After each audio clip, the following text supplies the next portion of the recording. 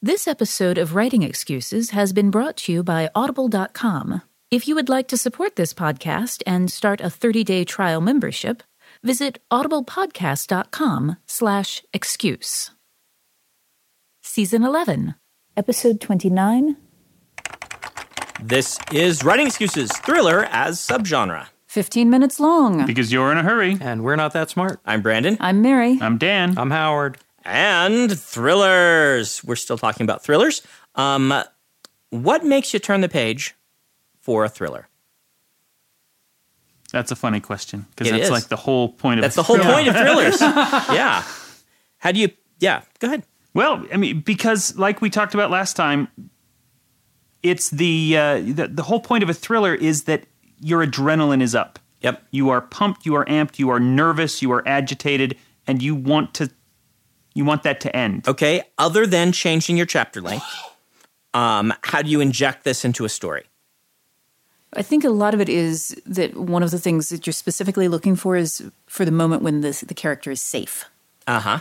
So one of the things that you can do when you're trying to inject it to use thriller elements in a different form is that you've got a scene in which your character is in danger, and that you keep it going, and that there is never a moment in that scene where you think that they might be safe. Yeah, any scene, really, where you're putting your character or something they love in direct danger is going to borrow from thriller. Yeah, and I think usually we're talking about physical peril with thriller. Yes, rather than mental peril or some very good point.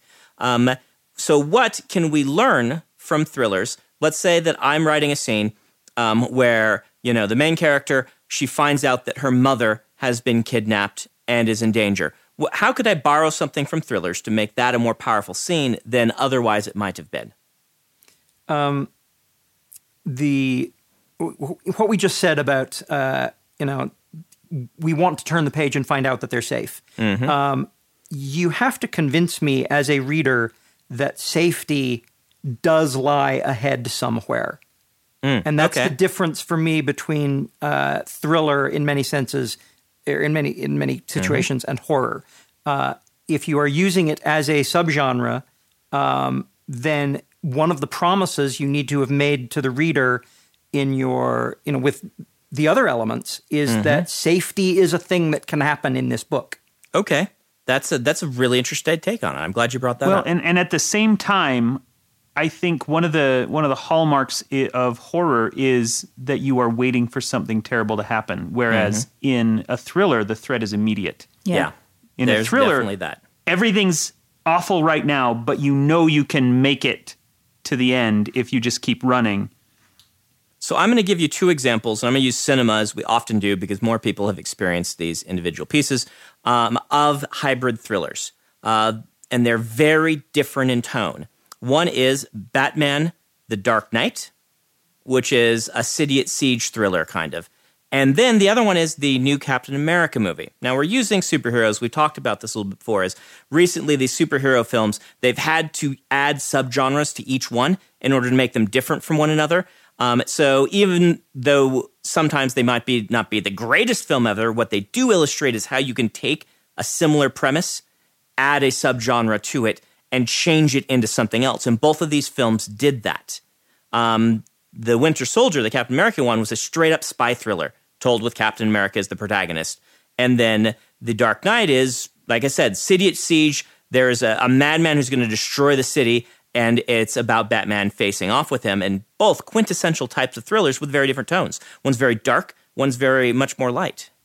I think the difference between the two lies in the fact you said spy thriller. Yes. Spy novels, one of the elements in there, besides the elemental, the anxiety, is the intrigue, the curiosity, the mystery. And when you blend those two elements, you have your spy thriller. You have your bookshelf genre of thriller.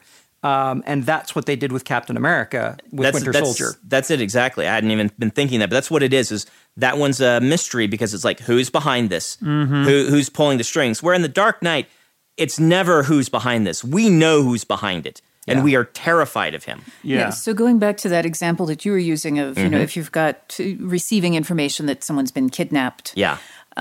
If in a straight up mystery you receive the information, then you have to go find them. In a thriller, you receive the information while you were being chased. Exactly. That's what Captain America does, is he is solving the mystery while on the run from bad guys. Well, what about James Bond, who's never chased? He always sleeps with somebody. He's being chased a lot. Oh, yeah. You know, That was terrible. I know, that was so bad. This is I'm so why proud of we can't myself. have nice things. Well, I'm usually the one who makes those jokes. The kidnapping. Coming back to the kidnapping, one of the classic elements is, you know, you're waiting for the phone call. Or the kidnappers drop a phone with you and you are supposed to answer this phone. Then you lose the phone. Right. Okay. And you know, now we've raised the tension and we have a thriller in which I'm not just sitting around waiting for the next phone call. I'm trying to figure out how to put things back together. You know, another hallmark of thriller, to answer your question of how can you make that my mom just got kidnapped, how can you make it a thriller, is by taking away the people that the protagonist can trust. Right. This is not a kindly, you know, pair of policemen who are letting me know that my mom's been kidnapped because I can't trust the cops because they're in on it somehow, or I think they are. You know, thinking of several of fantasy writers, friends of mine, who do thriller hybridized fantasies. Jim Butcher, his Codex Alera books, are a great example of this. He plots them and paces them like a thriller, which makes sense because the Dresden Files have some very thriller elements to them. Brent Weeks does the same thing in his books. And the thing that they do is it's not just peril. There's three other things happening at the same time. That, you know, saving my mom is only one of the things that our poor protagonist has to deal with. She's like beset by all of these other things. And then the other is the problems roll one into another. As soon as you solve something, that's not the victory. It's, okay, we've saved my mother, but then boom, you know, the explosion goes off. And this is why I love Mary's talking about yes, but no, and, which we had you listen to a couple of weeks ago, is because thrillers seem like they often pace and plot like this. There's always the next problem coming right at you. And the hero can be very capable. The woman we're talking about in this hypothetical story, she can be super capable. And that's why James Bond films can work with him being extra competent, is because there's never a moment for him to take a break and bask in the fact that he's been victorious until maybe the end. But what is separating that from, say, a horror or a mystery is that really you're talking about a series of successes. Yes. I succeed. Over and over, I demonstrate my competence and I overcome obstacles all the time. I just haven't won yet. Yeah, you know, I've often mentioned I've read a couple of Dirk Pitt books, which are thrillers. And in one of them, it's almost like competence. Everyone's super competent. You love watching their competence as they do these things. And there was like, it's been so long, so I'm going to get details wrong. But Dirk Pitt's accountant is trapped on an island with terrorists by himself. And he thinks to himself, what would Dirk Pitt do? And so he goes and steals a bazooka, blows their helicopter out of the air, brings them all down, you know, kills them all. It's just an accountant. And he is so competent, and you never have a moment where, oh no, I'm the poor accountant, what's going to happen? I'll just, you know, hide from these guys. It is, we are action movie, go! And that's how these things work. Even when you're in danger, your characters are often very competent. Yeah, and I think that one of the things, looking at the yes but no and, is that the yes but is talking about unintended consequences. Yes. And that's one of the things that happens when you've got a series of try-fail cycles that are built on successes, is that your character succeeds, but there are unintended consequences from it. It's like, I can't remember which... there's multiple films where someone is trying to stop a bad guy and then accidentally knocks the baby carriage down the stairs. Yeah. You know, and yeah, exactly. And they stop the baby carriage. They succeed in stopping the baby carriage. The unintended consequence is bad guy has gotten away. Yep. So it's that kind of thing, looking for those that you can build in. The first half of Princess Bride is actually structured this way. Oh, yeah. Where I have defeated one henchman after another in a never-ending string, but that doesn't mean I've won yet. Yeah. Let's stop for our book of the week. All right. Book of the week is Planetfall by Emma Newman, and it's actually narrated by Emma Newman. She's an actress before she was a writer. I read this book and was blown away by it. It has a thriller subplot, or it's not even a thriller subplot. It has thriller elements running all the way through it. It is not a thriller. This is a science fiction book. It's about a group of people who have landed on a new planet, and it's about. It takes place about 50 years after they've established this new planet, after planetfall. There are things going on in this book that I want you to go in and read this book blind. I will just tell you that it is perhaps the best book that I've read in the past year. Wow. And read it blind. And I was coming through the airport on the way to record these, and the bookseller at Barbara's Books was talking about Planetfall, and that she is just handing it to people and saying, just read this, don't ask me any questions. That is cool. And that bookseller, by the way, is someone that I respect a lot. She knows her stuff. Yes. So this is Planetfall by Emma Newman, and you can pick up an audio read by Emma at audiblepodcast.com/excuse, and you can start a 30-day trial and have Planetfall be your first book. Excellent. Actually, a // / It is a / but that's So it's okay. just a that's slash. my inner nerd. I just love my slash fiction. On the subject of inner nerd, talking about thriller as a subgenre, I realized that we are totally building that. We being me and Alan and Sandra in the Planet Mercenary role-playing game, where what players want is to be super competent and safe and get all the loot. And what we have done in the game is build time bomb mechanics over and over and over again so they don't get to stop and position all the pieces on the board. They have to keep thinking, they have to keep moving as players. And the yes but no and, that's one of the rules that we hand them. The time bomb of the game chief counting things down. And I just put that together now. Oh my gosh, I'm totally using thriller as a subgenre for humor because the release of tension in the thriller element is, in the Schlock Mercenary universe is right. It's very complementary. It occurs to me that if you want to add a thriller sub-element, actually, it doesn't just occur to me. I've known this for a long time. Adding a time bomb is one of the best ways to ramp up the tension in a story and take really any other plot and add a thriller element to it. It's kind of like we said with mystery, that with mystery, the mystery is kind of the glue that can hold together another plot. Well, thriller is what can make the page turning in another plot happen that much more quickly, whether you have a mystery or a relationship or things like this. If these two characters don't learn to work together, then this will happen in this amount of time. Suddenly you have much more of a thriller subplot than you otherwise had. Now, thriller is one that I want to actually caution because it can be very dangerous, I think, to add thriller to something else, and if you're not careful. If you've ever read a book or watched a movie and thought, that really started to take itself way too seriously in the third act, that's more often than not, that's an adventure turning into a thriller because they're just trying to ramp up the tension and they're doing it wrong. What do they do wrong? I think it's because they are adding stakes and losing what made the rest of the story work. Yeah. If you go direct from adventure to thriller or mystery to thriller, then you're really changing the genre. Whereas if you keep it as an adventure or a mystery and add thriller elements, then I think it still feels like it's more of a piece. And so you can, add that time bomb or that breathlessness without losing what got you there in the first place. Yeah, and I think that when you're adding those things, a lot of times, like with the time bomb, the stakes, they are something that is present from the beginning successfully.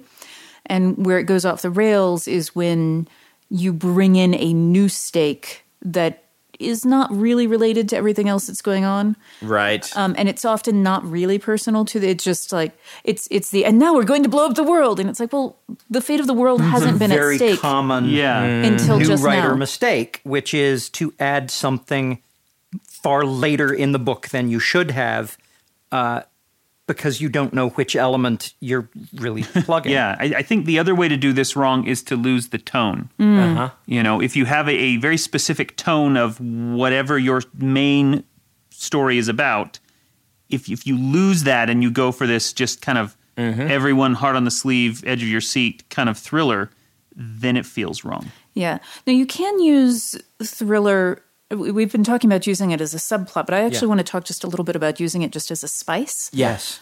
Like one of the things that you can do if you've got, you've got a piece of action that needs to happen. Like your main character needs to make a cake for whatever reason, and Lord knows why you need to show this on the page, but you do. Yes. If there is a series of cascading problems that goes on making the cake, you can create a thriller-like breathlessness to making the cake that's going to make the reader keep turning the page. Right. I think that's a really good, because I've seen movies like that where it's like, do they get the cake baked on time and come out with the right one is as tense as sometimes is James Bond going to succeed in not getting shot. Right, and this is actually something that you see a lot when you're looking at a farce. That they've done is that it's thriller pacing. It's just that they're playing it funny. The other thing that it occurs to me, if you want to add a little bit more of this to what you want to learn from thrillers, is making it personal. That's a cliche in the industry, and people do it wrong all the time. You've mentioned fridging girlfriends. Is like the go-to hack way to make this. We kept saying kidnapped mom. Yeah, we say kidnapped mom. But you can do that without making it, feel hackneyed by making it a part of the story, personal to the character. And this is another new writer problem, is that they often will write someone who's observing the tension rather than being at the center of the tension. Yeah. And when we talk about raising the stakes and making it personal to the character, we're really talking about making it clear to the reader why it matters to the character. Like, this is actually something that Jane Austen does really, really well. Yeah. She can make you understand why that dropped handkerchief was so important. And a lot of what we're talking about there is the straight up mechanical thing of internal motivation, or what is often called free and direct speech, which is basically you just say what the character is thinking, but you say it in third person as part of the narration. This vase broke. I am sad about the vase breaking. You wouldn't say I'm sad about the vase breaking, but the vase is going to break. Okay, that's a stake. But the vase is going to break. It's the last thing that I have of my grandmother's. There you go. That's a perfect example. That raises the stake of the vase breaking. If the vase breaks, it's going to release a demon and destroy the world. Yes. That story could work, but totally it may not be a good match for what you're currently writing. And that's not what we're talking about when people say raise the stakes. Very different kind of motivation. It's the reason that fridging the girlfriend has become such a, kind of a watchword for stakes that feel wrong is because, if my mom is kidnapped, for example, really that's her story. She is the one. She has internal motivations. She is an external motivator to my story. And, with the vase, that's the thing. If I have a kind of deep emotional reason to love that vase, that's more internal than, well, I just want to stop demons from coming. Yeah. There, it's the demon coming that's the problem, not the loss of the vase itself. So I'm going to stop us here and give you some homework. And I'm going to suggest that you practice your cliffhangers. A lot of people ask me, students ask me this, I get a ton of questions over Twitter about how do you decide how long a chapter should be? Well, one of the number one things you can learn from thrillers is practicing how to end a chapter in a way that pulls someone to the next one. What I want you to avoid are the cheap tricks. So I want you to look at chapters you've written or write new ones where something monumental, something really cool happens at the end, and it is so cool that the person wants to turn the page and read what happens next, rather than hinting that something cool is going to happen in the next page. Practice doing this a few times. Practice chopping your chapters in different places from what you've already written, and see what kind of effects you can create through varying chapter length and varying where you end them. This has been Writing Excuses. You're out of excuses. Now go write. This episode of Writing Excuses has been brought to you by our listeners, patrons, and friends. If you would like to learn how to support this podcast, visit www.patreon.com/writingexcuses. Writing Excuses is a Dragonsteel production, jointly hosted by Brandon Sanderson, Dan Wells, Mary Robinette Kowal, and Howard Taylor. This episode was mastered by Alex Jackson. If you aren't familiar with Locus Magazine, they're a long-standing and respected website, magazine archive, and resource for science fiction, fantasy, and horror. Basically, they're the industry magazine for our genre. They also run the annual Locus Awards, a top-tier award that recognizes new, diverse, and excellent voices in speculative fiction. They tell the storyteller's stories through author interviews, book reviews, curated reading lists, international industry news, obituaries, and more. Locus has meant a lot to me, both personally and professionally. In my career, I've been interviewed by them, and I've also turned to them as a source of understanding who is involved in the industry. Locus is holding their annual fundraising drive to keep their doors open, lights on, and future bright. I'll be contributing to their crowdfunding campaign by donating a cut scene, some original art, and a couple of other things like, do you want to do a one-on-one chat with me? So join me in supporting Locus.